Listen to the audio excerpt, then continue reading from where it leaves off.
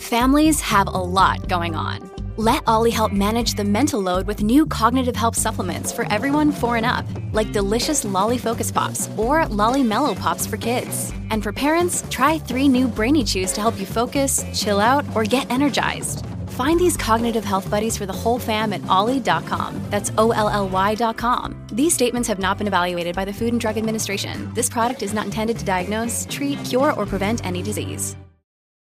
Hey y'all, Alex here.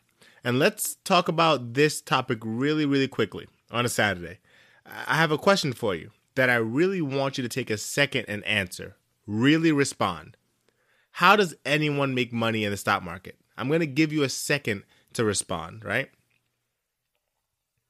Now, did you say that they have a great trading plan? Or did you say that, did you say anything that has to do with indicators? Was your response like, oh, you need to have this much money to make the big trades, and that's how you make money? Well, guess what? You're all wrong. Well, at least partly. I mean, those things definitely play a part, but here's the answer, right? The only way to make money in the stock market is to buy low and sell high, or sell high and buy low, right? That's it. I mean, even when you buy dividend stocks, you think dividend stocks you're not buying and selling, but if you buy a dividend stock high and it goes down, even though you're getting money, right, the cost that you've lost in the depreciation of the actual asset is offsetting the dividend, right? So the buy low and sell high is still very applicable. And that's it, right? Even Goldman Sachs can only make money like this. Goldman Sachs, JP Morgan, and Chelsea, Sean, our listeners, right? They can only buy low and sell high, or sell high and buy low. That's the rule, no matter what the strategy is. Indicators, none of that stuff. It all comes back to the same principle. So what does that mean? If you follow this principle, you can end up on the right side of any trade. It doesn't mean you will, but if you formulate a plan around this principle, then the odds are in your favor. So then the question comes in, what are the indicators for? Well, the indicators on a chart are merely tools to try to identify what the environment of the stock is in, right? Whether it is in a low position and we should buy and sell high, or it is high and we should sell and buy back low, right? That's all the indicators do, even the best indicators in the world. You can spend thousands of dollars, but if you disobey the principle, then your chances of losing only goes up, right?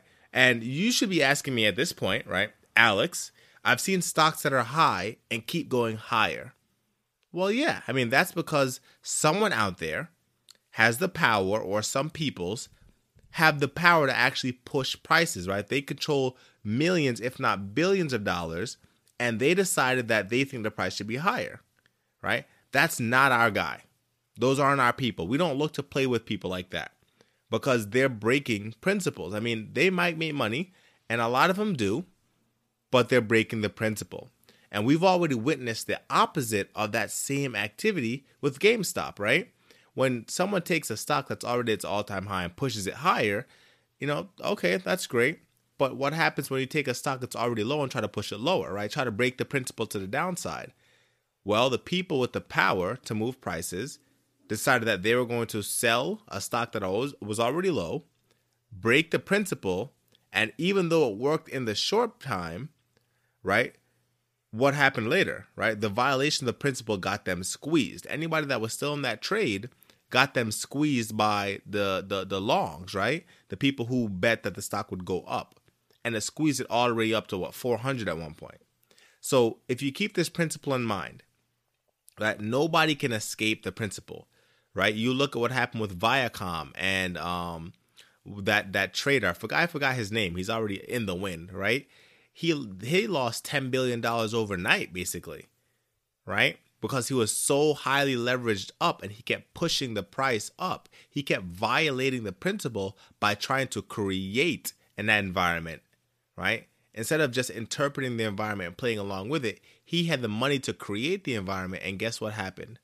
The minute that other people decided that he was breaking the rules and they decided to short him, he got crushed and had to liquidate, right? If you break the rules, you can make money in the short term, right? There's an exception to every rule. You can rob a bank and walk out with the money, but eventually those guys get caught, right? So if you want to increase your odds to earn money in the stock market, right, keep that principle in mind. All those fancy indicators are only tools to help you identify opportunities to get on the side of buying low and selling high, or selling high and buying low.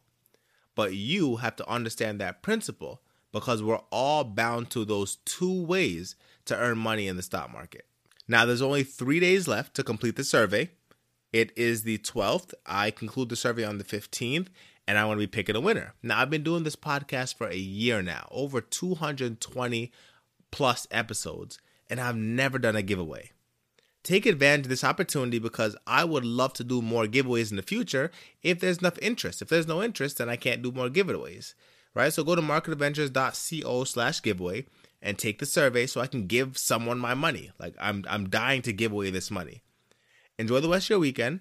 I'm going to the beach or the pool with my children this weekend, so I will see you on Monday. This has been your host, Alex Cunningham, saying be well. And remember, as you begin searching for answers to life's challenges, don't seek security. Seek adventure.